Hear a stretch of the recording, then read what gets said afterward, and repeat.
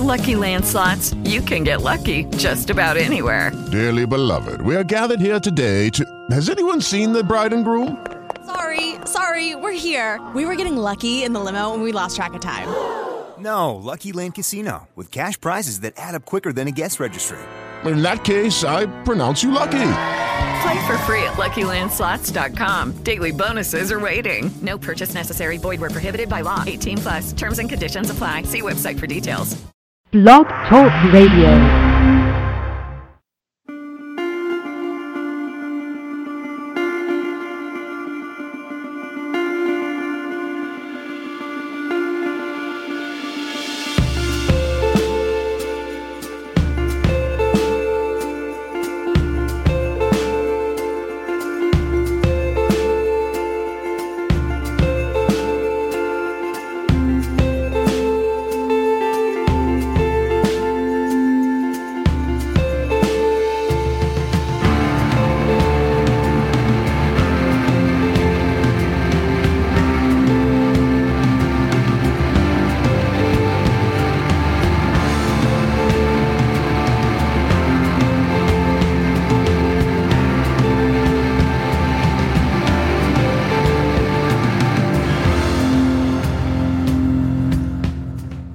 Good evening, everyone. This is the June 5th, 2015 edition of Don't Let It Go Unheard. This is where we discuss news, politics, law, like tonight, and sometimes culture from the perspective of Ayn Rand's philosophy. Ayn Rand's philosophy of objectivism upholds the right to the pursuit of your own happiness. In fact, if you really look into it and see, it's the only philosophy that upholds the right to the pursuit of happiness. I'm Amy Peikoff, your host here. And for those of you who have not tuned in before, welcome.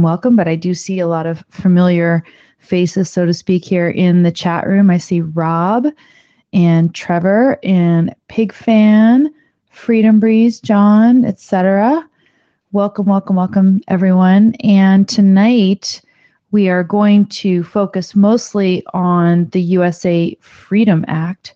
I'm asking the question, is the USA Freedom Act pro-freedom? Since the act did pass this week and it was signed into law by our dear president, we should take a look at that. So we're going to do that. But we have some other stories as well. And in fact, at the beginning here, in the top of the hour, I'm expecting a phone call from John. John was an attendee at the Arizona rally last week, last Friday, while this show was taking place, actually. They were having this pro-free speech rally in Arizona, as you might recall. And I'm expecting a caller to call in, a listener to this show to call in and talk to us. So I hope that that is going to take place. But while we were waiting for him, we can go ahead and dive in a bit. You are welcome to get in on the conversation. The phone number at which you can call is 760-888-5817. Again, that's 760-888-5817. And if you do want to chime in on any of the articles, etc., that I've got posted over at don'tletitgo.com, just make sure when you're here on Blog Talk Radio to press the 1 button. And that should allow you to indicate to me, there's some little icon that I see here in my studio that'll let me know that you would like to talk. So do that. You can also chime in here in the Blog Talk Radio chat room. So again, go over to my blog, don'tletitgo.com, and you can see my little cheat sheet, my program notes of all the articles and things that I would like to discuss with you today. First up on the agenda, as I said, while we're waiting for our guest here, is to talk about the Freedom Act.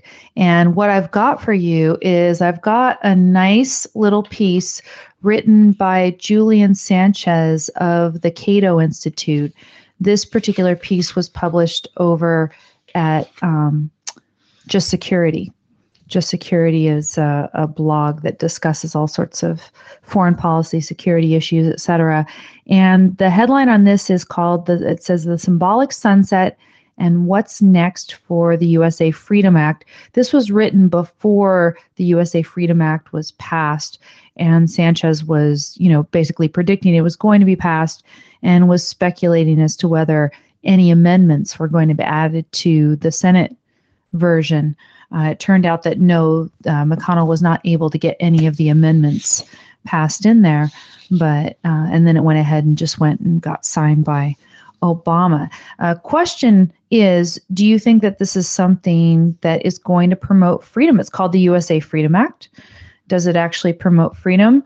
One clear indicator that you would think it's probably not in favor of freedom is that our president, Barack Obama, is in favor of it. Now, it could be that the only reason that Barack Obama was in favor of it was because it's the only thing he was going to be able to get out of this Congress, that he really was going to have to discontinue the bulk metadata collection program that he had promised to do so. Of course, remember he promised he was going to get rid of it, and it turns out that we only get rid of the bulk metadata collection program as it existed under the Patriot Act. We only get that when that provision of the Patriot Act actually sunsets. Now, mind you, it was going to have to go away anyway because the Second Circuit recently ruled that the Patriot Act didn't even actually authorize what was going on, this bulk metadata collection program. So it's not like Obama really wanted to get rid of it, because if he had, he would have done so long ago. Remember, he gave those speeches, he was having people study it, and he was going to get rid of it, and et cetera. It only finally happened once the Patriot Act, those provisions of the Patriot Act, expired. Obama, before this passed over on May 30th, he gave his weekly address, and he was urging the passage of the USA Freedom Act. And he was talking about how, certain provisions of the Patriot Act were going to expire. And he warns, that some important tools that we use against terrorists are going to expire at midnight. And then he starts talking about not the bulk metadata collection, but he talks about some other tools that existed along with 215, which was the ability to use a court order to get business records.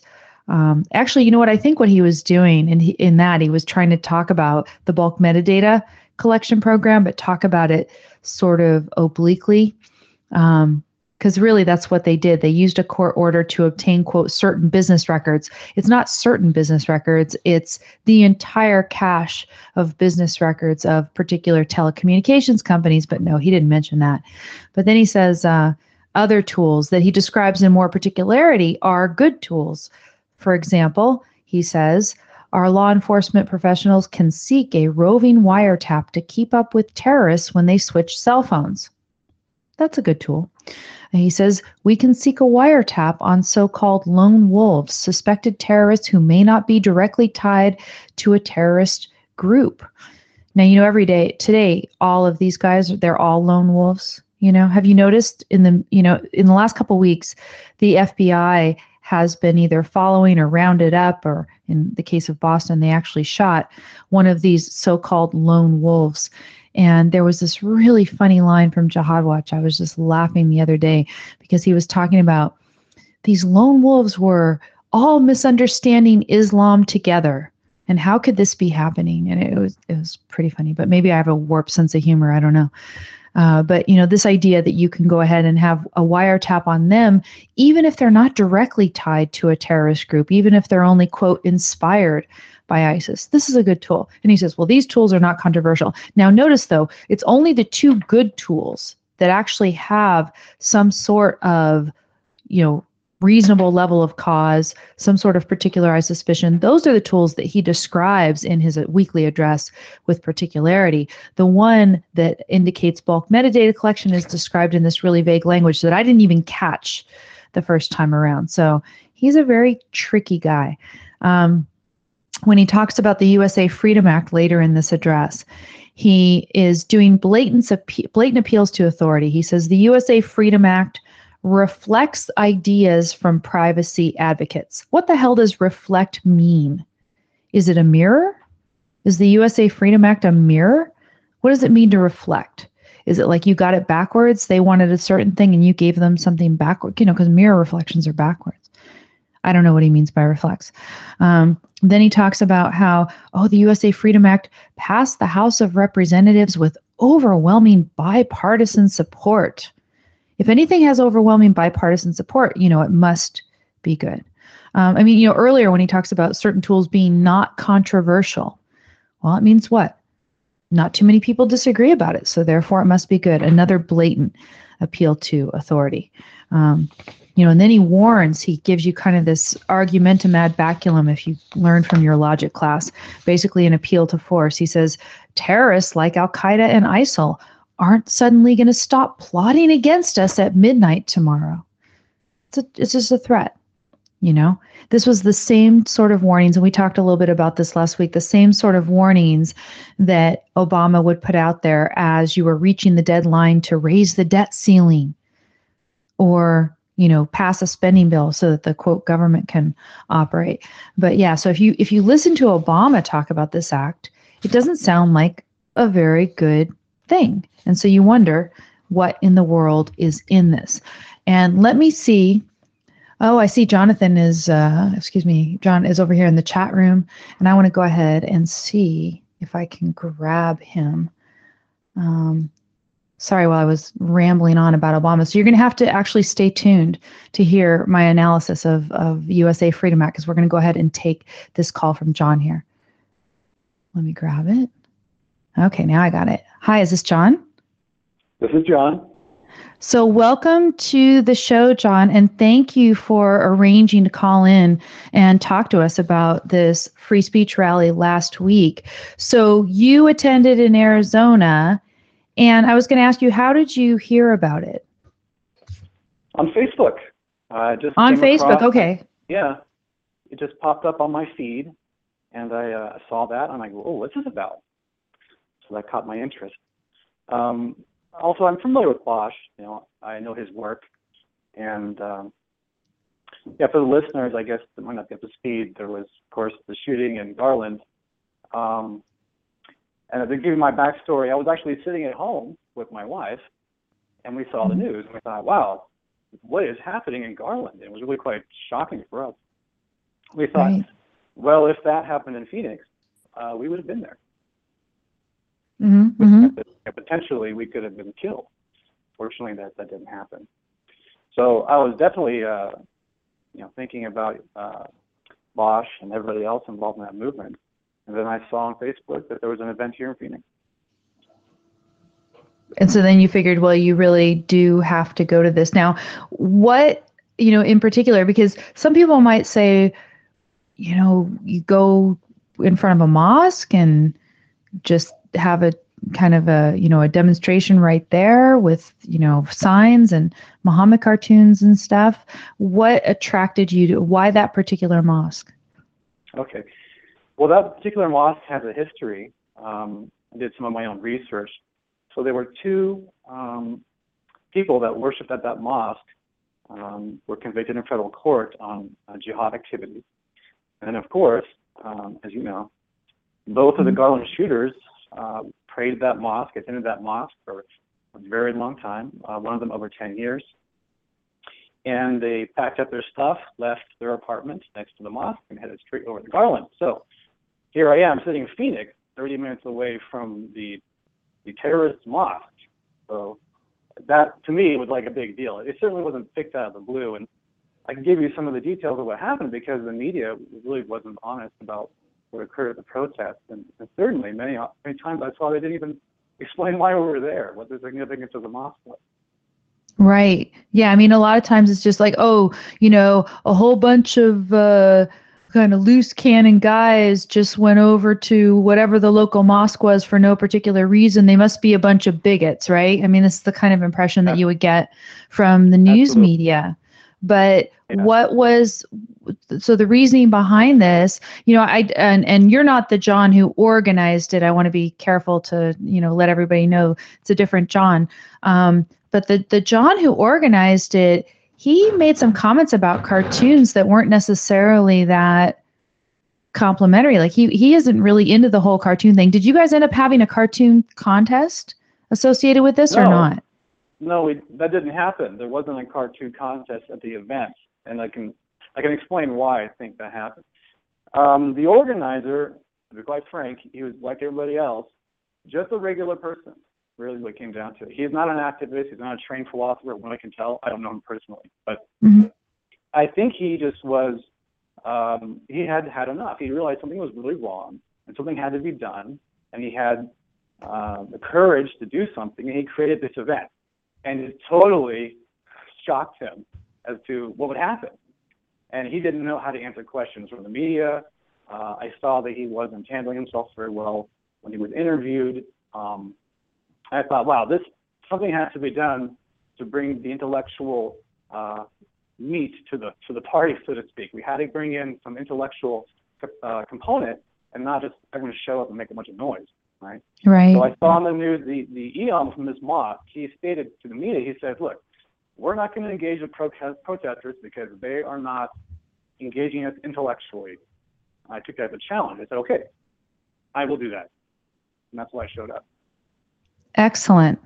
Excellent. Now, you showed up to engage, everybody intellectually, but I remember that the organizer, John, had said, well, make sure that in addition to coming to exercise your First Amendment rights, that you also be prepared, if necessary, to exercise your Second Amendment rights in order to protect yourself. Because if you recall, ISIS was putting out some threats, basically saying nobody should go to this because we're going to drink your blood. I think I swear reading something like that. So did you go there prepared to also defend yourself physically if necessary? Yes, I did. I carried my sidearm in a holster. I do have a lot of experience handling firearms. Now, when I prepared myself, I went there intellectually, but I had to protect myself physically because it really has reached that point. This is a shooter's mosque. This is a serious issue. And people were just showing up and they're providing their own security. Nobody had private security. There was no, as far as I knew, no contact with the police other than the police found out about it. So it was just individually showing up. And you had to really consider it could be dangerous. We didn't know what to expect. My preparation the night before was to put on a suit. Right. Mm-hmm. My goal was to talk to them. I wanted to debate them. I wanted to persuade them. I wanted to give them an intellectual argument. You and I probably know a lot of these arguments. And that's what I did. And it actually worked quite well. So to whom did you speak? And I mean, was it, because as far as what I saw in the media, on the other side, they had that kind of police barrier between you. But on the other side, you saw just liberals who were there to be sympathetic with the Muslims. Mm-hmm. And then you also saw, of course, the Muslims. Right. Right? So it helps to get an idea of what it was like. Give you some idea who showed up. Right. So they called it a biker event, but the fact of the matter was they weren't the largest group, and the type of bikers that showed up were really just kind of like Harley guys. It wasn't like dudes with colors and vests and things like that. There were a couple of those guys, like one or two. Okay. So on the pro free speech side, because the media portrayed it so incredibly dishonestly, I actually have to kind of tell a story so you know what happened. So on the pro free speech side, it was mostly just regular people that showed up, young, old. There were professors from universities there. There's all kinds of people there, a huge, diverse crowd, and they just showed up one at a time by themselves. Right. So you had the bikers, Harley guys. You had a couple of dudes that were unsavory because it's just a wide open event. You had the one white tower guy there, right? The media showed him constantly. Of course. Yeah, of course. And they had one guy with a bullhorn who's a Christian evangelical, and he's like infamous here in Phoenix. And then you have a couple of these kind of militia types that come fully decked out in combat gear. They're in Afghanistan. There's like 5 or 6 of them. Oh yeah, I mean, to give you some idea that those guys are not uncommon sights in Arizona when there's a protest of some kind. They're actually well known. There's like a few activists, and most of them are they're benign. They're really harmless. No big deal. And then it was basically a whole mix of different people, and they just kind of went there and kind of trying to, I guess, advocate in some way the best they knew how. And then we'll come to that a little more later. On the other side, on the pro-Islam side, was quite interesting. On that side, you had much more collectivism, versus individual people showing up. What you had was organized groups showing up. So, case in point, there was a large, what they call a human shield. And they were all brought in from one church here in Arizona called Orangewood Church. They provided the human shield. And with about 25, 30 people, just a line of them in front of I guess you could say the Muslims or other counter protests. So they provide the human shield. Because you guys, of course, meant to come there and do them physical harm, right? That's kind of what they portray, right? It's a human shield against what?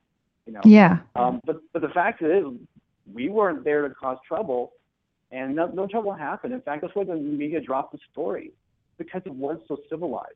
I mean, the truth is, at least 250 people showed up. Everyone on the pro-freedom side or pro-free speech side, everybody was armed.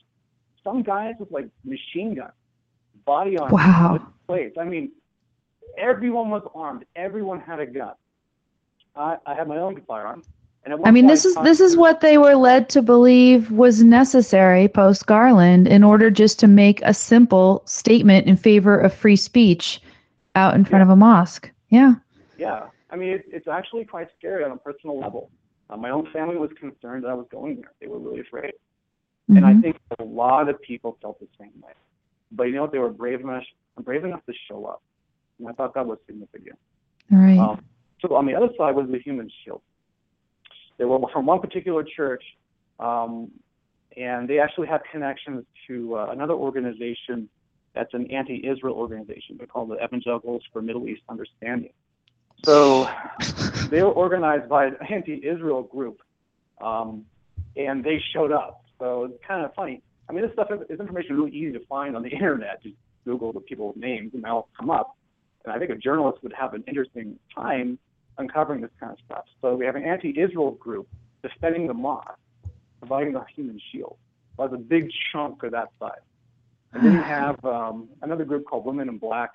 They have their signs up, and they are they're tied to Code Pink, and their organizers went to Iran to a Holocaust denier event. So Women in Black are all tied into the anti-Israel group. And then you had a bunch of, Muslims there. And then a bunch of university students are progressively trained. They showed up, effectively indoctrinated. They've shown up. I challenged them all of them. Wow. And in my view, they asked me, what's my view? I said, well, I'm for man's rights. So I won't give the argument here because this audience probably know them already. Right. But one of the things I stressed to them was, the freedom of speech is not simply a drawing card smooth. Because in essence, if you're not free to speak, you're also not free to think. So I tried to tie that down for them, maybe a different idea for them. And I told them, I said, okay, here's what's going on. The founding fathers had it right. The freedom of speech is not just me talking to my neighbor. It's me sharing my ideas. And most importantly, speech isn't just talk, it's also writing. So in order to really formulate your ideas, to make them integrated and build large abstractions philosophically, you have to write, right? So ultimately, you can't speak, you can't write, you can't create your ideas, you can't formulate your system to guide your life. You cannot think, right? If you're if you can't do the outward expression of the thought, then eventually the thought is going to stop as well. You've got to be able to express it. Yes. And this is how, of course, we survive. This is how we communicate life-saving ideas to one another is via speech. So, the whole of human survival depends on being able to communicate ideas, express ideas, especially if we're going to live in society with each other. I mean, this is all the premise that we are going to live in society with each other. And if you're going to live in a free society where people's individual rights are respected, what's the way that you deal with each other? You deal with each other by exchanging knowledge and trading values. And the only way to do that freely is to be able to, speak your mind freely, so long as you are not infringing the rights of others, libel, slander, inciting violence directly, things like that, then, you're allowed to say what you want and offend and everything else. And this is part of what exchanging ideas in a free society means. So if we lose this freedom, we lose the foundation of a society that respects rights. And this is something I actually urge everybody to look at Pat Condell's video, which I added at the very end of the program notes for today's show. He just released a video talking about basically the death of freedom of speech in the United States. It is a majorly serious issue. And if you think, oh, I don't necessarily want to go defend freedom of speech at a cartoon contest or out in front of a mosque like John did, you're basically like the people that said, oh, well, first the totalitarians came for so-and-so, but I'm not part of their group, so what did I care? And then they came for these other people, and I'm not part of their group, so what did I care? And then, oh, suddenly they came for me, big surprise, and it's too late. And that, he's talking about America being the last bastion of freedom of speech, and we're submitting, we're giving up our freedom of speech. And it sounds like you were one of the few, maybe the only rational voice grounded in rights that, there. Of course, not everybody else was doing it based on their American sense of life, which in the end is an implicit holding of this philosophy that we're talking about, John. But it's good that you were able to be there and express it explicitly. What did you feel like you made progress with the people with whom you spoke? Yeah. In fact, a lot of people that had shown up on the other side didn't know why we were there. They didn't know about the shooting. They didn't know that the mosque had a history. Wow. They thought we were, quote, haters. They would yell at us, you're haters. You're just a bunch of bigots. Yeah. What do I hate? I mean, what? What am I hating? Please tell me. I said, give me your ideas. Why are you here? Why is this so important? You came here today. Tell me. I mean, why is it good? What motivated you? And I wanted to get the intellectual discussion going. And when I told people the history of the mosque, what had happened in Garland, and I showed them Bosch's cartoon, their eyes, which is so innocuous, Yeah. You think by the fact that the media is refusing to show this cartoon that it must be the most horrendous, most offensive, most horrible thing in the world. If anybody listening by chance has not seen this cartoon, if you go to PamelaGeller.com, it's probably the place that you'll be able to find it and see it the most easily. It is, of course, at Bosch Foston's website as well. It's foston.blogspot.com. But yeah, PamelaGeller.com, she's got it displayed in various places on her site. And you can see how innocuous this thing is. This cartoon that one, media pundit described as tantamount to the N-word, indistinguishable from using the N-word. That's how offensive this cartoon, and it's really not. It really makes that political point that it's necessary to stand for freedom of speech, stand up against those who would enforce Sharia law against us and tell us that we're not able to draw or say or whatever, certain things. So you actually showed the cartoon and people had not seen it and they were surprised? Yes, I had the cartoon and I held it up the entire time.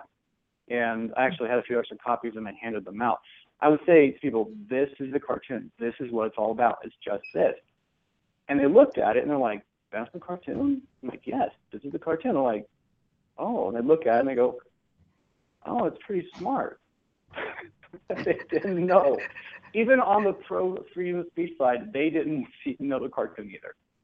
So this is how uninformed a lot of people are. They see the news. So people that showed up were motivated, like, hey, something's wrong. But they didn't know the facts. Right. So if I could take a takeaway on this protest, it was like a concentration of every single philosophical view, political view, concentrated in concrete form, and it all showed up. So you had everything you could possibly imagine. And so many people just didn't know.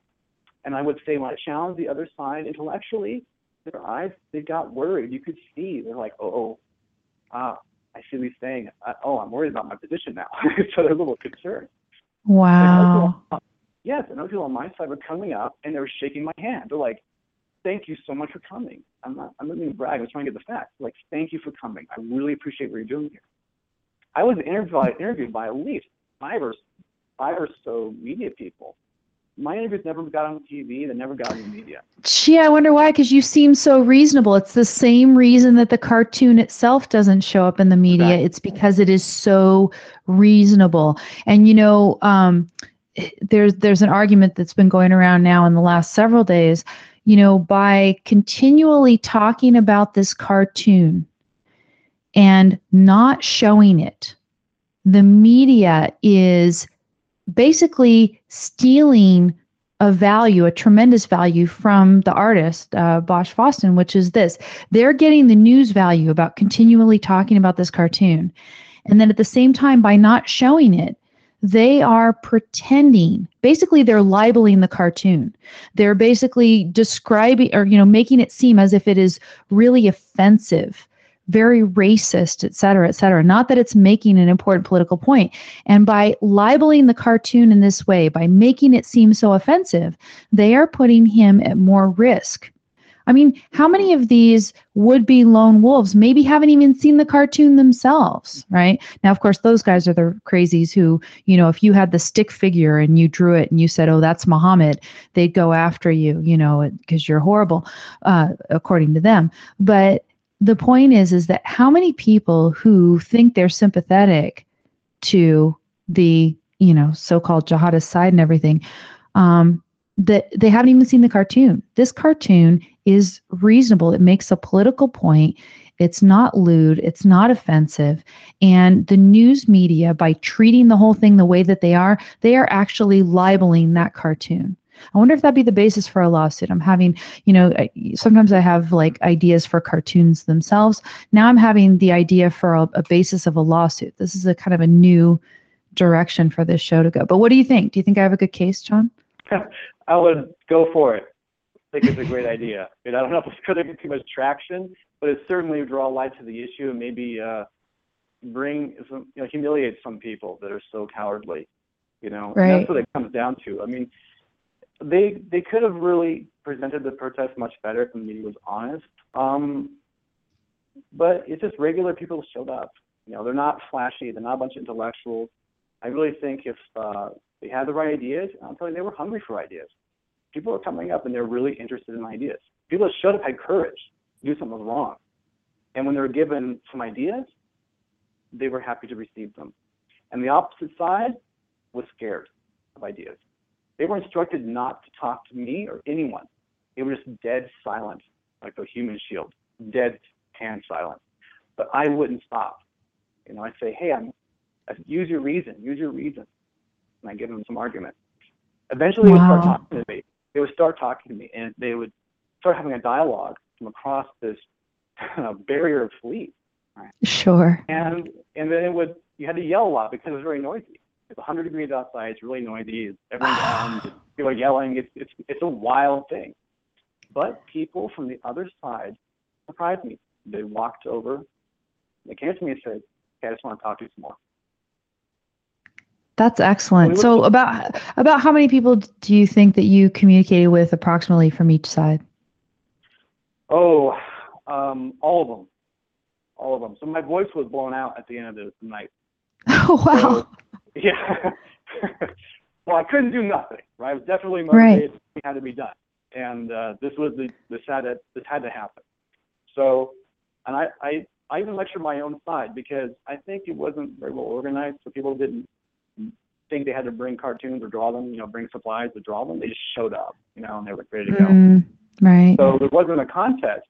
And I started talking to my own side. I said, hey, this is a cartoon. And they're like, oh, that's it. I'm like, hold on. These people don't even know it's a cartoon. So I held it out in front of me, and I pushed right through the entire crowd on my side, and I said, this is the cartoon, everyone. This is it. This is the winning cartoon. Yeah, it's very unfortunate that the organizer basically derided the idea of cartoons as stupid. He did go on to say that in today's context, it is very important to do these cartoons simply because we're told that we're not supposed to be doing the cartoons. So this is the form of expression that must be used in order to counter the particular threat. Of course, today it's Muhammad cartoons, and then tomorrow it's going to be whatever other offensive thing that you're doing or saying or whatever. There was actually an article this week that said that ISIS has banned pigeon breeding as offensive. Now, I think the real reason is because pigeons carry messages, and you can't actually let people communicate with each other in a totalitarian dictatorship like ISIS. But the stated reason is that it is offensive to actually see the genitalia of pigeons as they fly overhead. How ridiculous is that? Right. So, yeah. So the idea is, the cartoons needed to be more of a central piece. So it's really good that you brought the cartoons there. People were taking photographs of the cartoon once they realized that's what it was. They came up with their cameras, they stuck it up, and said, "Oh, can I take a picture of that? I really want that." I'm like, "Sure, please take a picture." I said, "The artist is Paul Justin. Look him up. Share the cartoon, please." People were very interested in it. They're like, "Wow, that's a really interesting cartoon. I really like that." People were shocked. Wow. Now, to give you an idea, though, I guess what the other side is like, I think we already know, but it's interesting to see it in a concrete form. A man came up to me. He was obviously on the pro-Islam side. He like a early 30s kind of hipster-looking kind of guy with a beard. And I pulled the cartoon out in front of me. And he comes up and says, "Oh, can I take a picture of your cartoon?" So a little dialogue starts up. And there he has his camera. He's taking a photograph. And at that moment, I tell him, I said, "Yes, this is the winning cartoon in Garland. And this is what two men went to kill someone over." And now he realized what he's looking at. He's holding his camera in the right hand. And his left hand, he throws in front of his own camera to stop the picture. He says, "Oh, no." Unbelievable. And I was stunned to see this man actually compromise and censor his own mind. He was actually trying to stop the picture of the Muhammad cartoon from striking his eyes and therefore striking his mind. Keep in mind, there's no Muslims around us to worry about. We're in the pro-freedom side, we're all armed. But he's so scared of what's going to enter into his brain, he throws up his hand to block his own camera. Wow. I said, "Sir, you just compromised your own thinking, your own mind."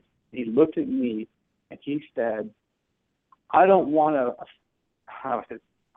offend people," with a little colorful word in the middle there. And he was mad at me. So this is a good example. Everything was concretized because of that.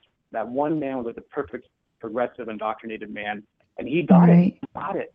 It's his mind that had to be shut off. He actually got it in some implicit level. I was just like, wow. And so he had to shut off his perception too, because when that perceptual material comes in, even though he wants to have his mind not evaluate it in any way, there is going to be some evaluation that takes place based on some of his premises, ones maybe that he's trying to fight. Wow. So one more tidbit about the armed aspect is that who was really the threat? And I'm telling you, the Phoenix police did a fantastic job. They were very professional, very, very controlled. They knew exactly what they were doing to establish stuff. They cordoned off the whole neighborhood. You couldn't get in. Everything was closed off from like a quarter mile around. You had to walk. Okay. 2 helicopters were flying overhead. There were drones flying around. It was really. So to give you an idea of who was the real threat at the event. Okay, so when I left, because I was really the only one of 2 people that had the Muhammad cartoon from Bashar, and I held it up predominantly and was very active. I showed all the Muslims. They were telling me to put it down. I wouldn't put it down. So I made myself a bit of a target in a sense. So I thought, okay, it's very dark. It's very secluded to my car. It's going to be difficult to get out of here. I'm a little concerned. It's at about 8:30 at night, 9 o'clock at night. So I asked the police officer, I said, "Could you please escort me to my car?" He looks at me and he says, "Are you armed?" Now keep in mind, they don't even check anymore. Right. I said, "Yes, I am." He's like, "Okay, I cannot give you a personal escort. We're not allowed to do that." I explained to him, I said, "I'm carrying this cartoon. This is what the cartoon's about. Here's what it's from. That triggered the attack, supposedly. And can you give me some extra security just to my car? Because I'm concerned. And they have people doing lookout outside. Can't trust them." So he said, "You can't give me a personal escort." Okay, no problem. So I started walking to my car, and one of the guys with me to kind of watch over me a bit, on my back. And I look up, and both police helicopters are orbiting me all the way to my car. So the police knew. They knew what was going on. Both of us were armed, and were exiting the neighborhood. And they allocated their resources to the 2 men that had the Muhammad cartoon and went to the parking lot to leave, which is about a 1.5, 2 block walk. They knew where the threat was. They knew. In fact, at the end of the night, it was reported to me when it was all over, when the pro-Islam side left, the cops closed the event and left all the people there with guns unattended. So it kind of tells you what was going on.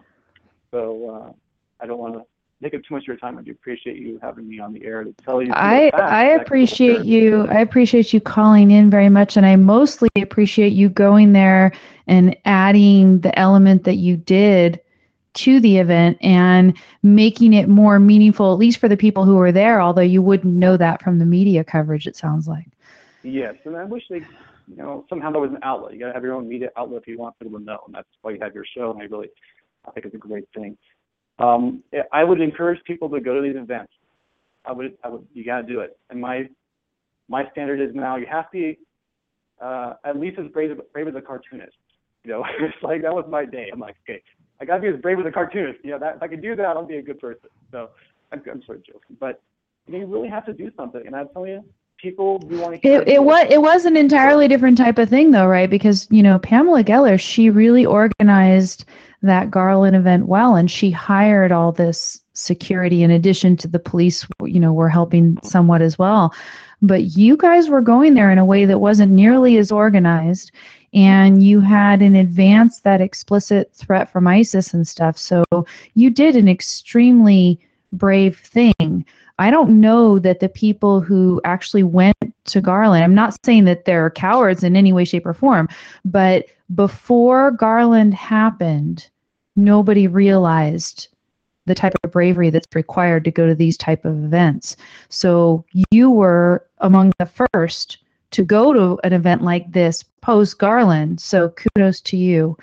In addition to, like I said, and here's the thing too, there you are, you're going and you're facing the fear and you're operating on an intellectual level. Now, mind you, sometimes I think, doing the intellectual work can actually help kind of take your mind off of any particular fear that you have, help you kind of put it aside. So that's good, but still, it's a tremendous achievement. So I thank you very much, John.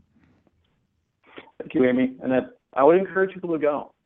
And I think it really will make a difference.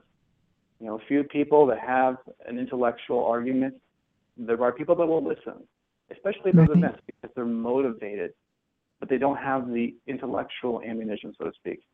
And they are hungry for it. And then the other side, they're weak. They're very weak. You have some crazies over there, you can't worry about them. But there are people that can be open to some reason. They can see the errors. Maybe they won't come to your side, but they'll leave and abandon the other side. And I really encourage people to do it. I agree. One more traction can be made. So I agree. I do hope that there's going to be a lot more events like this, and people over here in the Blog Talk Radio chat room have been chiming in to that effect as well. So thank you again, John. And then I am going to go ahead and divert and talk about some of my usual privacy stuff. So hopefully you'll hang around and listen and call in again. I appreciate it. Thank you. Good night. Take care. That is awesome. It sounds like he really made a lot of progress.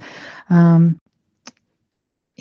in the chat room, Freedom Breed says it's crazy to realize how much people can block truth right in front of them. I mean, that literal picture of the guy putting his hand up in front of the camera so he doesn't actually see the cartoon through the camera viewfinder, so to speak.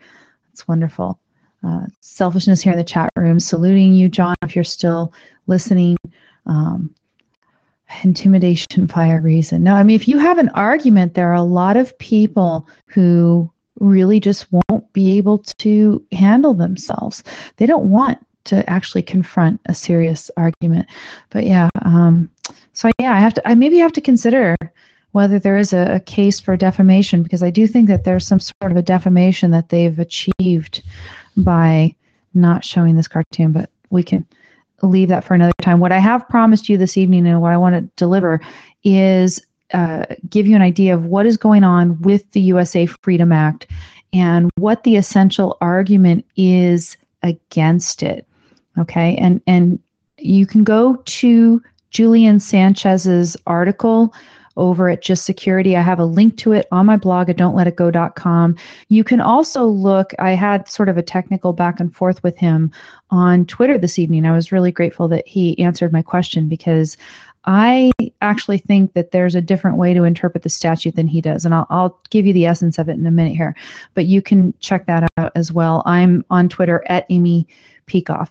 But so again, this week we had some small portion of the Patriot Act that has sunsetted, and that included the Section 215 that sort of purported to authorize the bulk metadata collection. Of course, the Second Circuit recently said that no, it did not authorize the bulk metadata collection. But now what we have is we have the USA Freedom Act, which has enacted into law what is essentially similar to the bulk metadata collection program, except for the initial collection, the default collection being done only by the telecommunications companies.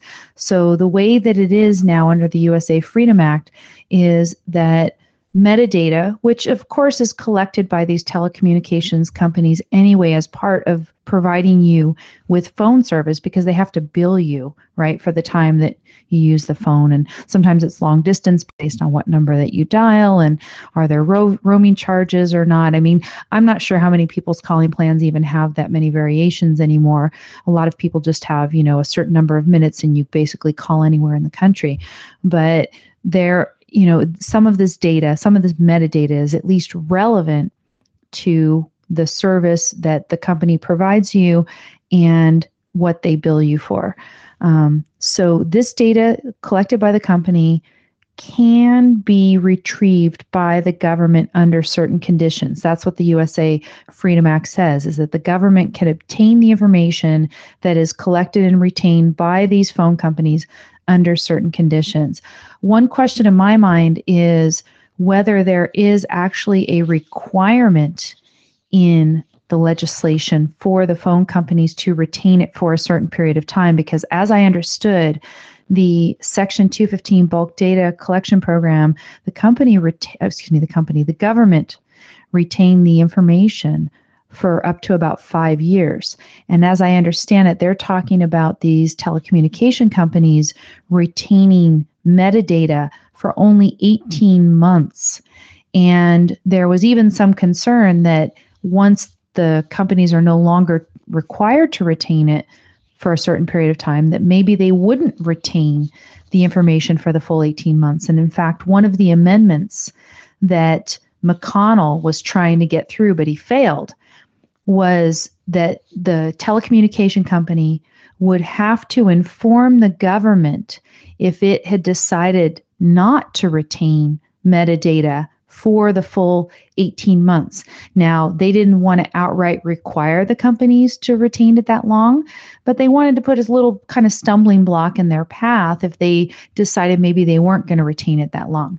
I could see that there would be reasons to retain at least certain metadata by the companies for a year, maybe a bit longer. Maybe you want to allow the customer to browse their prior phone records, say online and things like that, check out their usage, their billing, and all this kind of stuff for certain periods of time. I could see a year at least, maybe even 18 months as having a reasonable business purpose.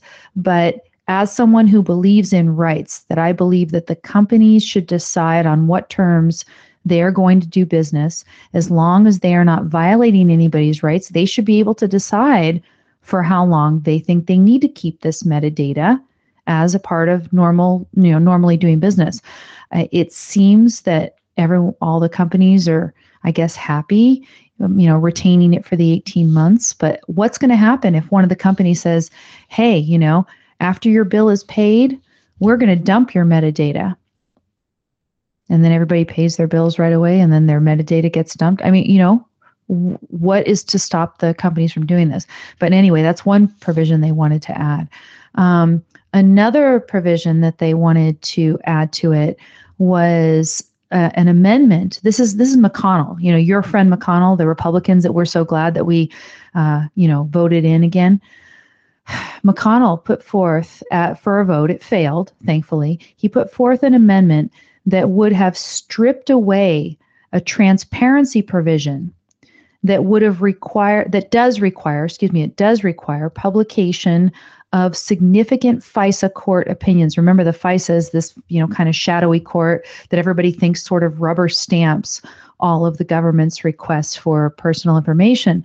Now, under the USA Freedom Act, there is at least some requirement of publishing what they call significant FISA court opinions. What is significant? Who knows? But again, it's better than what we had, right, with respect to FISA. But, as Sanchez points out, this provision is necessary to ensure that some of these new safeguards can't be secretly, quote, reinterpreted into irrelevance. Because, in fact, one of the reasons that we're here, according to the Second Circuit, is that this FISA court secretly reinterpreted Section 215 of the Patriot Act in order to, permit and authorize bulk metadata collection. So that was what it was at issue. Thankfully, these amendments that McConnell tried to put forth failed. And then at least you got the clean USA Freedom Act, so to speak. Now, mind you, the USA Freedom Act has been opposed by both Rand Paul and Justin Amash. And what I want to do is I want to give you the essential argument as to why Amash opposed it, which I'm going to do here in a second. But I do have a call I'm going to take right here for a second. Hi, who's this? Hey, Bosch. Oh, Bosch. So welcome. Did you listen to John, I did. whom I interviewed just a little bit ago? I did. Kudos for John, huh? Yep. And the one guy who tried to cover his mind and eyes. That's how I think a TV host will react if I whip it out on them, quickly from my pocket or something, or on my T-shirt, open up my jacket. They'll probably just cover their eyes, literally. Right. Now, what do you think of my ideas of a defamation lawsuit against these people? That basically they're defaming your cartoon. Right. There could be something there. Who knows? But the fact is, by not showing it, they are trying to make it appear as too obscene to show, and therefore, getting me into more trouble than I already am. Right. Because again, I guess, John found that when he was showing this around, right, a lot of people hadn't seen it and they were surprised at how tame. I don't know if you remember Eugene Volokh over at the Volokh Conspiracy blog. He wrote a couple different pieces post Garland. And as I recall, the first one, when he talked about the cartoon, he said, well, it's a little bit tame for my taste. I prefer the Charlie Hebdo. And I was thinking, okay, you like vulgar cartoons. Okay, fine for you. But I'm not a big fan of vulgar cartoons myself. Again, as Pamela Geller has said, you defend to the death the right of Charlie Hebdo to do those cartoons. But is it my personal taste necessarily? No, not my thing. But I think a lot of people would assume, by the fact that the media has refused to show it, that your cartoon is perhaps even more offensive than the Charlie Hebdo cartoons. Right. And you know what? To some of them, like the CNN dude, who's that guy, Chris Cuomo or whatever, who keeps, Coma, you call him. But what I think is that your cartoon must be even more offensive than the Charlie Hebdos to him, because yours actually makes an intellectual point that is true, but that he doesn't want anybody to know about. Absolutely, because they will get some people say, "Wait a minute, you were hiding this from us." This is a very simple, direct way of pushing the free speech issue, and that's what it was about. It was about the prohibition of John Muhammad, taken head on, and they don't want that out there because they have to paint me as some wacko anti-Islam guy, anti-Muslim guy. Excuse me, I am anti-Islam. I'm not anti-Muslim per se, but that's how they're trying to paint us. But two things I just wanted to mention, and then I'll go. There's one of the stories, I don't know if you're going to discuss it or you want me just to mention it now, about the redacted pages that Bush, in the 9/11 report, 28 pages were all redacted or not? I do have this on the program notes, and really the essence of it is kudos to Rand Paul for pushing for the release of these secret pages of the 9/11 report, because this, 9/11 report, everybody seems to know this, although the pages have not been released yet, that these pages show that Saudi Arabia financed the attacks of 9/11. On 9/11. Everybody knows. Yes. Everybody knows that 15 of the 19 terrorists happened to be from Saudi Arabia.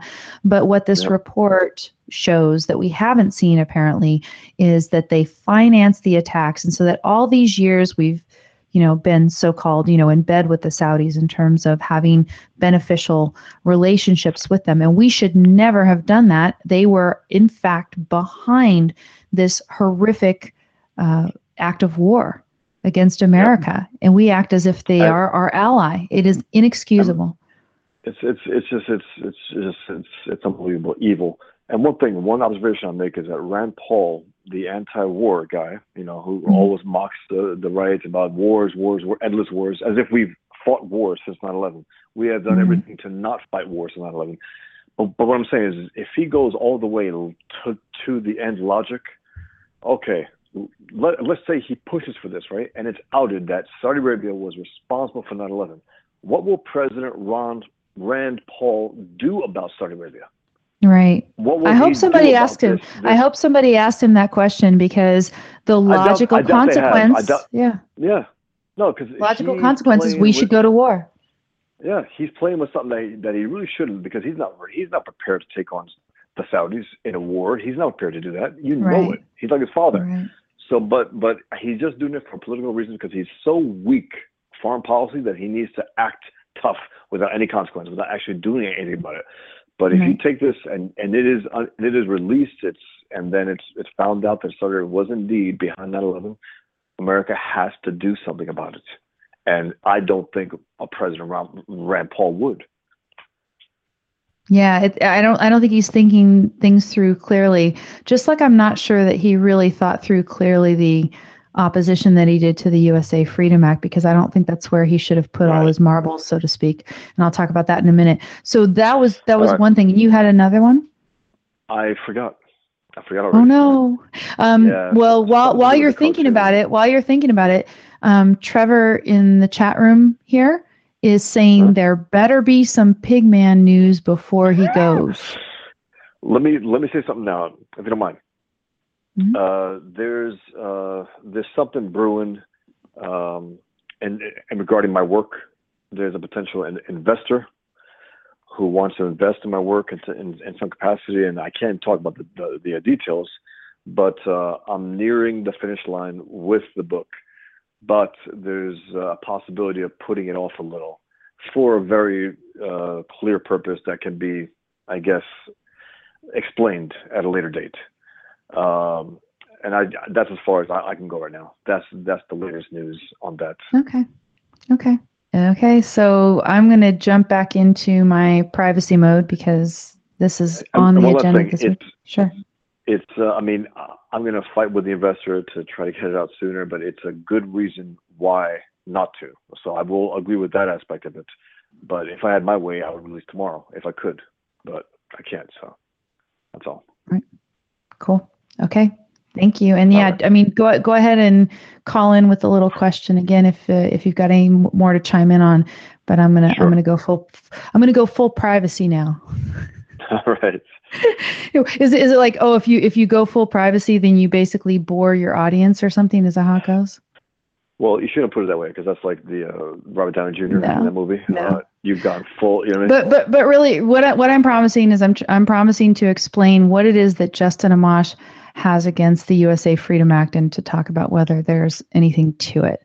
So that's what we're going to do. I'll be listening in. Awesome. Okay, great. Thanks for calling in, Bosch.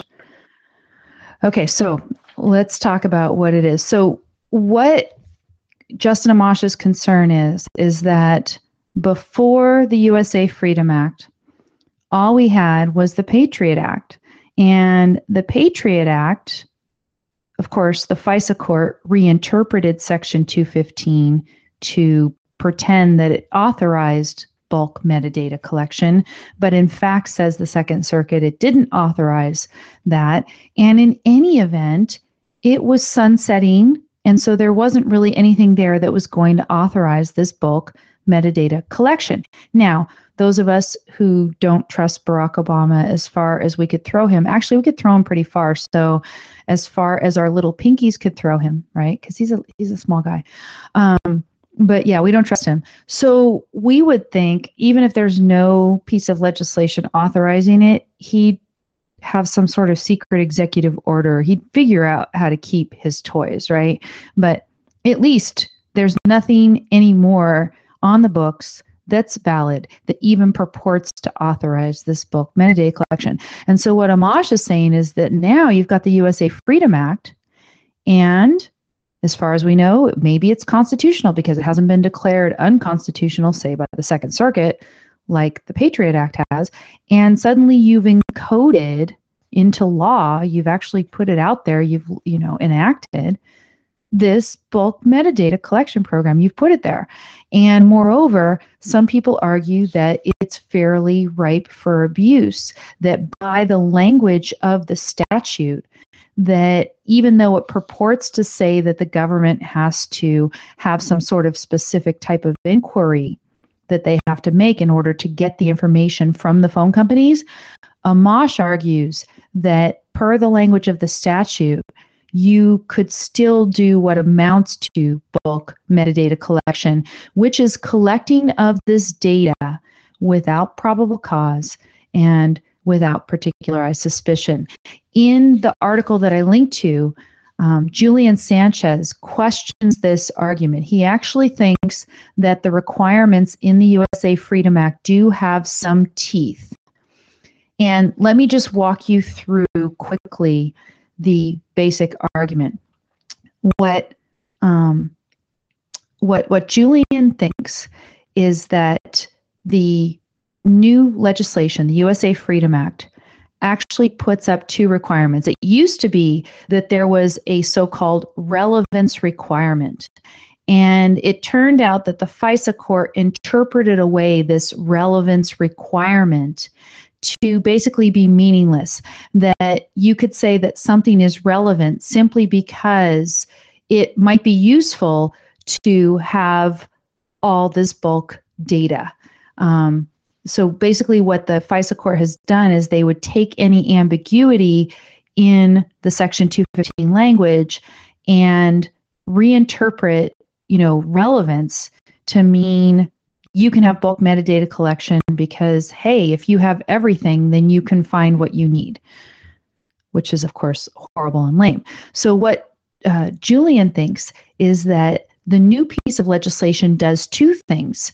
First of all, it puts some teeth into the word relevance so that relevance cannot just be that, well, you could, if you had all this bulk metadata, find what you need. That's not going to be enough to meet the relevance requirement. But then he says, in addition to the teeth that relevance is being given, then there's also a requirement of what they call a specific selection term.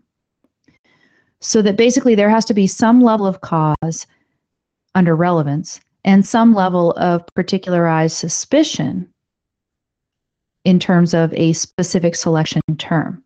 Now, I'm not going to go too much into the ins and outs, but if you go back through and you read Sanchez's article and you read the exchange that I had with him on Twitter, what I argue is that it's possible to interpret the language of the act to say that the relevance that they're referring to is the same relevance that they had in Section 215, namely something meaningless, and that in terms of the specific selection terms, and that those were not supposed to be so broad that you would end up with bulk metadata collection, that those also could end up being something that yielded basically bulk metadata without real particularized suspicion.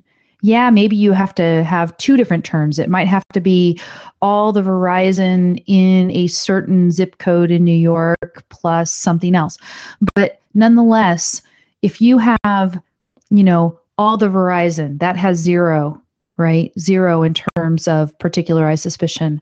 All the people in this one certain area of New York, well, maybe that's also nothing in terms of particularized suspicion. And then you add like one more term that also doesn't really have anything about particularized suspicion. It just gives you a group of people that don't have any, kind of conduct related things to the term that refers to them, right? If you have something that isn't really relevance, even though relevance sounds like something in terms of cause. Relevance is meaningless. So if you have the meaningless version of relevance, and then you add, quote, specific selection terms on top of that, but none of those really provide true particularized suspicion, then 0 plus 0 equals 0, and you might still end up with bulk metadata. That's, to me, a possible interpretation of this language. And this is the sort of thing that Justin Amash is afraid of, that in effect, it sounds like you're putting requirements on being able to get this data from the phone companies. But what you've done in the USA Freedom Act is, in addition to renewing the good stuff that I talked about earlier, right? The ability to wiretap the lone wolves and the ability to track the terrorists if they ditch their cell phone and get a new one. Those are fine. These are all parts of particular ongoing investigations. But what you might also get now, what you probably have gotten, is an encoding, an enactment, an actual putting in real legitimate legislation of a bulk metadata collection program where none actually existed before. And this is the concern of Rand Paul, Justin Amash, and other privacy advocates. So I think it's potentially a legitimate concern, but I also think Sanchez has a good argument for his interpretation. The bigger picture is this, though. The bigger picture is that this stuff, this, whether or not there's bulk metadata collection, whatever, this should never be left to the discretion of statute, of legislatures. Legislatures should not be in charge of this. This should be reincorporated under the Fourth Amendment. And the only reason it's not is because of something that I've talked about a million times on this show, such that I sound like a broken record. But it's something called the third-party doctrine. The third-party doctrine says once you share information with a third party, even as an innocent person engaging in a legitimate business transaction, say with Verizon, once you share that information with them, you no longer have what they call a reasonable expectation of privacy in that data. It's no longer covered by the Fourth Amendment. And so therefore, you're at the mercy of legislators and the whim of the moment, and vague language that can be manipulated by the FISA court, as you have here in the USA Freedom Act. So in terms of any sort of enduring protection for privacy, I think we need to get rid of that third-party doctrine. And I'm hoping that the Supreme Court will embrace the opportunity to do something to the third-party doctrine when it has a chance to consider the cases. I'm not sure if that Clapper case out of the Second Circuit is well poised to have that issue even addressed. I'm hoping that the Fourth Circuit case is going to go up and have a little bit more meat to it in terms of what it offers as an opportunity for the court. So, so long story short, does the USA Freedom Act actually protect freedom? I think not overall. I tend to agree with the Amash Rand Paul. Not that it's completely toothless, though. There are some checks here, but also I think that it is really a step back to have, enacted into law this bulk metadata collection where none existed before. And I do wonder what is going to happen when some of these private companies decide, hey, maybe we don't want to collect and retain all this stuff, and then what? Then what's going to happen? McConnell tried to get his language in there such that the companies would have to inform the government if they weren't going to retain it for 18 months. But he failed on that count. So I have a feeling that right now the government is somewhat at the mercy of these companies. Of course, the companies are always at the mercy of our government these days, but it's not a complete, set in stone, so to speak, relationship. So Edward Snowden had a little, I almost want to call it a puff piece. I'm a little, of course, disappointed with it. In the New York Times today, Edward Snowden, the world says no to surveillance. And I guess that's true in terms of spirit, but he keeps talking as if some major progress has been made. And I'm not so clear that major progress has been made. Although I do accept this argument, and this is an argument that it's not mine, and I'm trying to remember where in my preparation for today I read it. But the argument was that in order to achieve the elimination of bulk metadata collection, we had to have two things. We had to have not only I think this is actually on the Just Security blog, and it was written by another author, not Julian Sanchez. I think it's the most recent post there on USA Freedom Act. A woman, and I can't remember her name, wrote this. So this is what she said, and I think it's true. She said, you had to have not only the expiration of the Patriot Act, but you also had to have the exposure of the program that Edward Snowden gave it so that it could expire. But then the sad thing, of course, is that while the Patriot Act provision that's, again, purported to authorize this collection program, while it expired, we have put in its place something that basically legalizes it. And that's really a sad thing. But, Snowden is out there touting a victory. And I do sort of wonder a little bit in my mind. Obviously, the American people are demanding more privacy. They're not getting it. They're asking for it. Maybe they're thinking they're getting it, but they're not getting it. I'm wondering how much of Snowden's evaluations are based on the idea that he's trying to, court and negotiate to come back to the United States.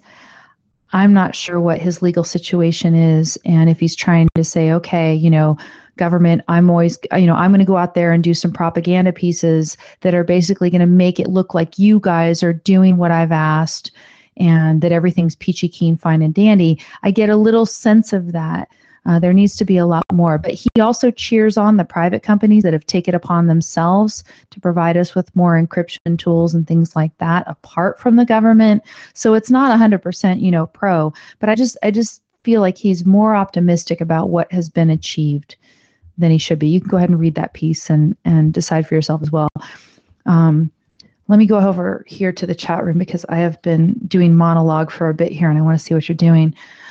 John Roberts says that Snowden is more optimistic than I. Yeah, and that's how I feel as well. Craig says, and I think you're probably right, Craig. He says the NSA will ignore the law, whatever it says or means. And perhaps that is indeed true. Again, I do believe that statute can be interpreted in a way that will allow things that are tantamount to bulk metadata collection. Anyway, no, it is sad. But let me tell you what got me very mad this week, and it is this. So imagine early this week, we have the Patriot Act expired. There has not yet been the USA Freedom Act, passed and signed into law by Obama. We're in that weird limbo zone that I talked about last week, where I was concerned that Obama would, in a fit of throwing a temper tantrum because he had lost his toys, so to speak, that he would just decide maybe not to do some forms of legitimate investigation techniques that he has. And by the way, Julian Sanchez, in the beginning of his piece, he completely contradicts what Obama said. Obama was like, oh, the doom and gloom, if these tools expire, everything, the sky is going to fall and et cetera.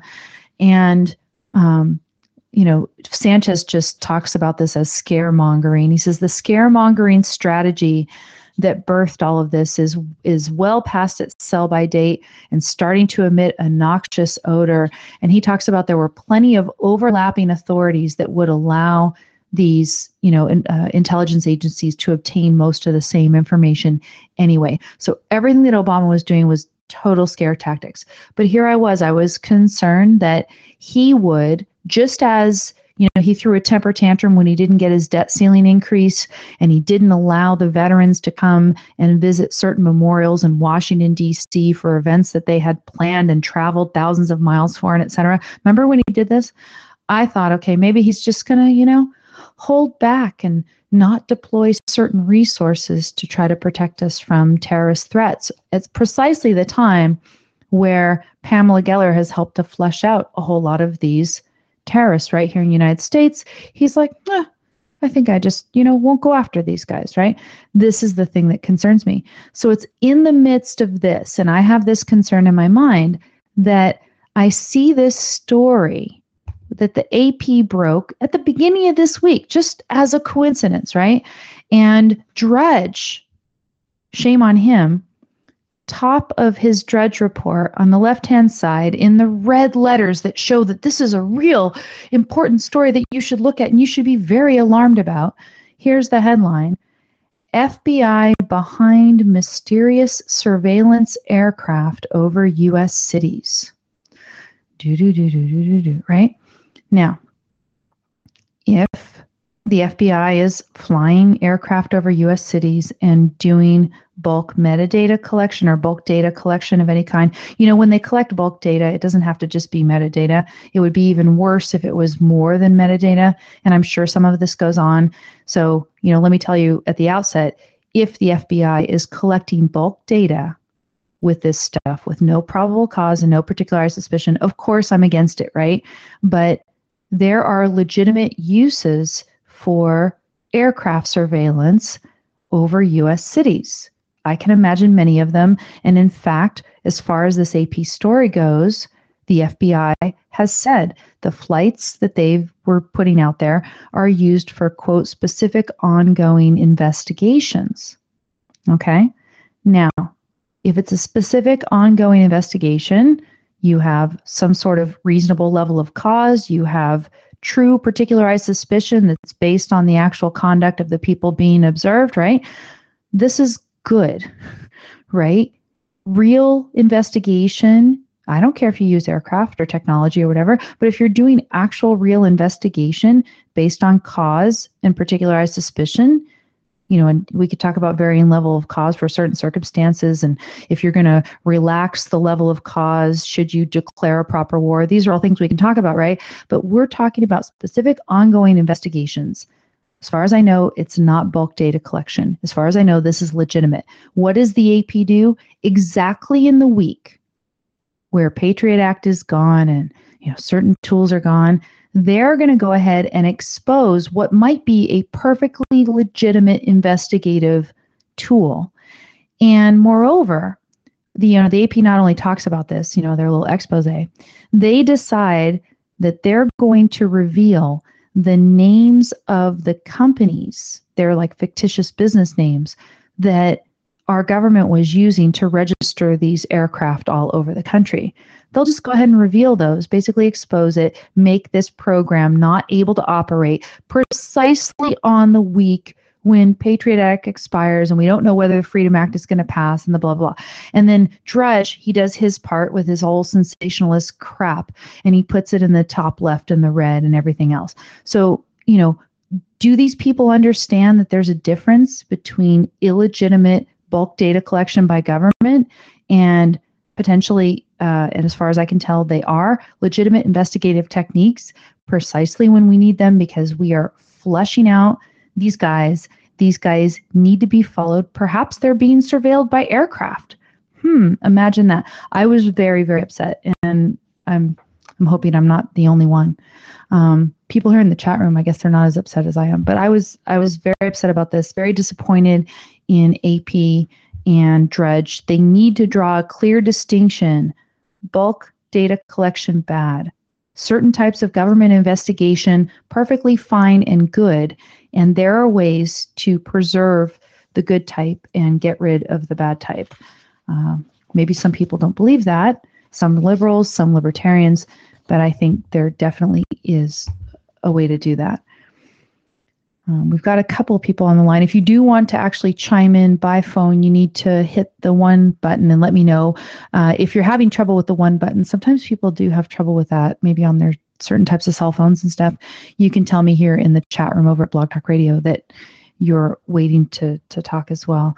There's a few other stories that I wanted to talk about this week, and we'll just kind of go through them a bit quickly before we're done here.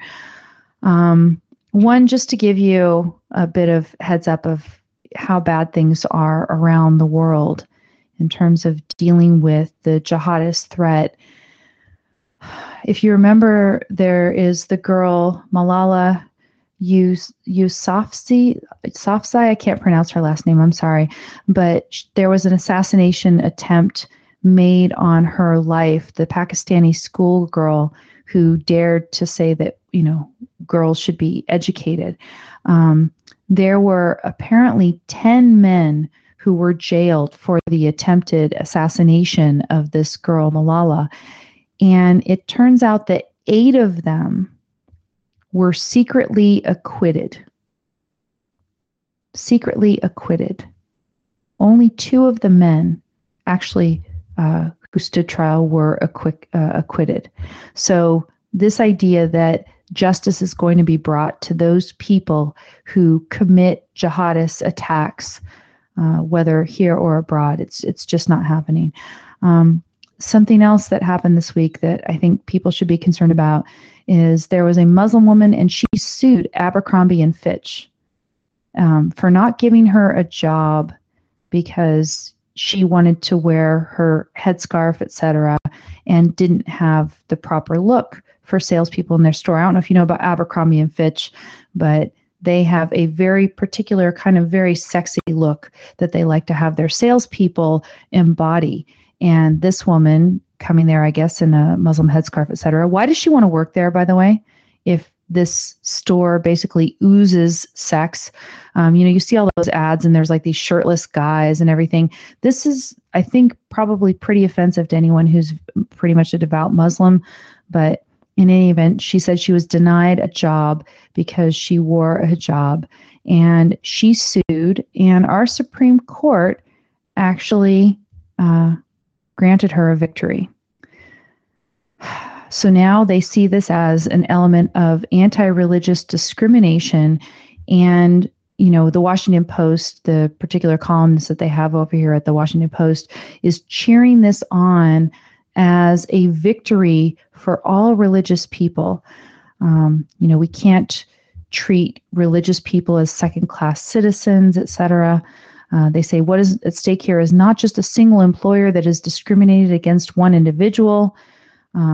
You cannot discriminate against religion. They say a large majority of Americans who are affected by these discriminatory policies belong to minority faith communities. And the Supreme Court's decision directly impacts how we think about equal opportunity and religious freedom. It says Americans now are one step closer to not having to choose between their faith and their work, end quote. So, it's really interesting because in this country, if you are of a certain faith such that you decide you shouldn't have to be able, shouldn't have to, for instance, bake a cake for a gay wedding, you can be forced to do that contrary to your religion. But if there's an employer who says, in order to have a job with us, you're not able to wear a hijab and practice your religion, no, the employer loses. So what is it really? It's the business person loses. I mean, that's really the rule here. The business person, the person who has the ability to create wealth and give people jobs, that person is going to get punished. He has no right to his point of view or opinion, whether or not he's on the side of religion or against religion. The business person loses. That is the message that we get from the Supreme Court this week, and I think it's just pathetic. Of course, you have a right to practice your religion, but you do not have a right to use your religion as some sort of a club to make somebody else do something against their will. Abercrombie, hell, I don't know if they would have hired me. They would say, okay, you don't have our look. They are very particular about the look for their people. And the fact that you wear a scarf, you want to wear a scarf for your religion, that is your problem. It's not their point. Abercrombie is not itself a house of worship designed for you. It is a store that wants to sell clothes with a certain look to a certain crowd and make money. And they should be free to do that and choose whomever they want for whatever reason they want. And if you don't like it, you can go ahead and boycott it, and you can take ads out and you can say, oh, how horrible they are that they've got this unified look and they won't allow diversity. Go ahead. Try your ideas out in the so-called court of public opinion. Stuart Hayashi, he is a oftentimes regular listener to the show. He sent me this story from Yahoo Finance, and it says this, the headline: "It's great that unemployed people in Europe are pretending they have real jobs."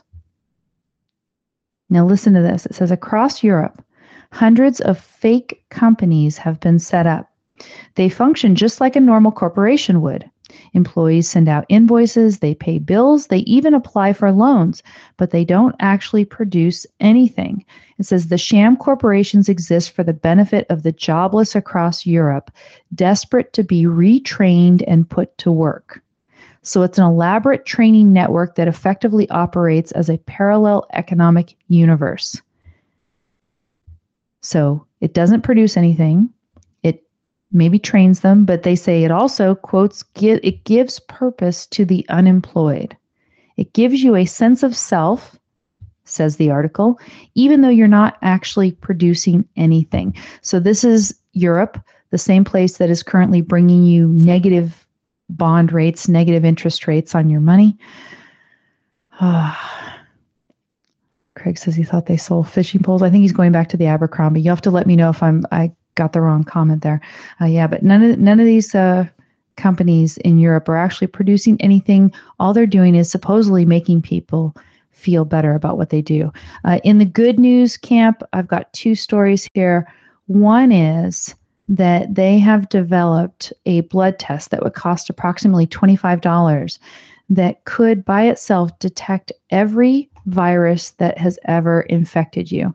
And a couple of my friends have shared this. One is Rob Abiera, and also Brian Yoder shared this story. But this is from gizmodo.com. And here it goes. It says, every time a virus gets you sick, your immune system keeps a record. This essentially becomes a kill list that lets your body recognize and readily dispatch of any virus that tries to invade again. Now there's a $25 blood test that prints this out, and it's an easy and cheap way to find out any virus that has ever made you sick. So the immune system responds to these viral infections, makes antibodies, and then this test is able to encounter those. It says existing tests for viruses, in fact, already look for these antibodies. But what makes this new test different is that it can look for antibodies matching virtually every virus known to infect humans at one time. So it's 1,000 strains from 206 species. So they're able to do this. Now, if they're able to do this, then the question is, what is it going to do? You can look for common factors in different mysterious illnesses, such as chronic fatigue syndrome, is what they're saying. So what you do, I guess, if you do this, you'd say, okay, people with certain symptoms, let's give them this test. And then we find out that they've had certain illnesses in the past, certain viruses that have attacked them. And then maybe you could determine which of the viruses are behind something like chronic fatigue syndrome. So this is the syndrome. This is the upshot, the money of it. The final piece of good news, is to see a strong defender of freedom of expression. Although I do wish Pat Condell in this video that's at the end of the program notes. Again, go to my blog, don'tletitgo.com, for links to all the stories we talked about today. In particular, do read Julian Sanchez's analysis of USA Freedom Act, because I think you'll learn more. I gave you kind of the Cliff Notes version here, the essence of it, but if you're interested, check it out. But there's this very sobering video by Pat Condell, Goodbye to the First Amendment. And, he talks about here in the United States, we are seen as the last outpost of freedom of speech around the world.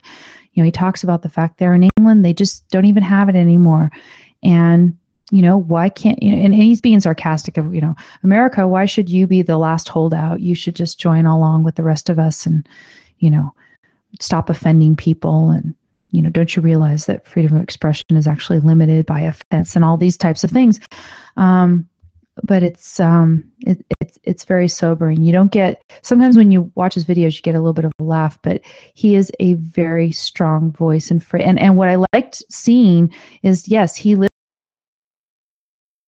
a very, very pro-American message, and he's basically calling out on us. He's saying, like Jonathan said, earlier in the John who called up, he said, protect free speech. It is worth going to these events. It's worth standing up for it. And if our media is not doing it, if our government isn't doing it, it's up to us, the American people, to stand up for freedom of expression. So we do need to I'll keep talking to you here on Don't Let It Go Unheard. I do thank you for joining me here this evening. Those people who've joined me live in the chat room, called in. Thanks to John and thanks to Bosch for calling in today. And to those of you who are listening live as well, thank you for tuning in and sharing part of your week with me. If you're enjoying the show, please share it with your friends. If you want to come and support the show, go over to my blog at don'tletitgo.com, and there's links where you can do so as well. Continue the discussion over there too. Leave me some comments and we can talk more about tonight. Let me know what you think of the USA Freedom Act, my interpretation of it, and the prospects for the future of free speech. So everyone, have a good night, and I will talk to you a week from now. Have a great weekend. Take care. It is Ryan here, and I have a question for you. What do you do when you win? Like, are you a fist pumper, a woohooer, a hand clapper, a high fiver? I kind of like the high five, but if you want to hone in on those winning moves, check out Chumba Casino. At ChumbaCasino.com, choose from hundreds of social casino style games for your chance to redeem serious cash prizes. There are new game releases weekly, plus free daily bonuses. So don't wait. Start having the most fun ever at ChumbaCasino.com. No purchase necessary. VGW Group. Void where prohibited by law. See terms and conditions. 18+.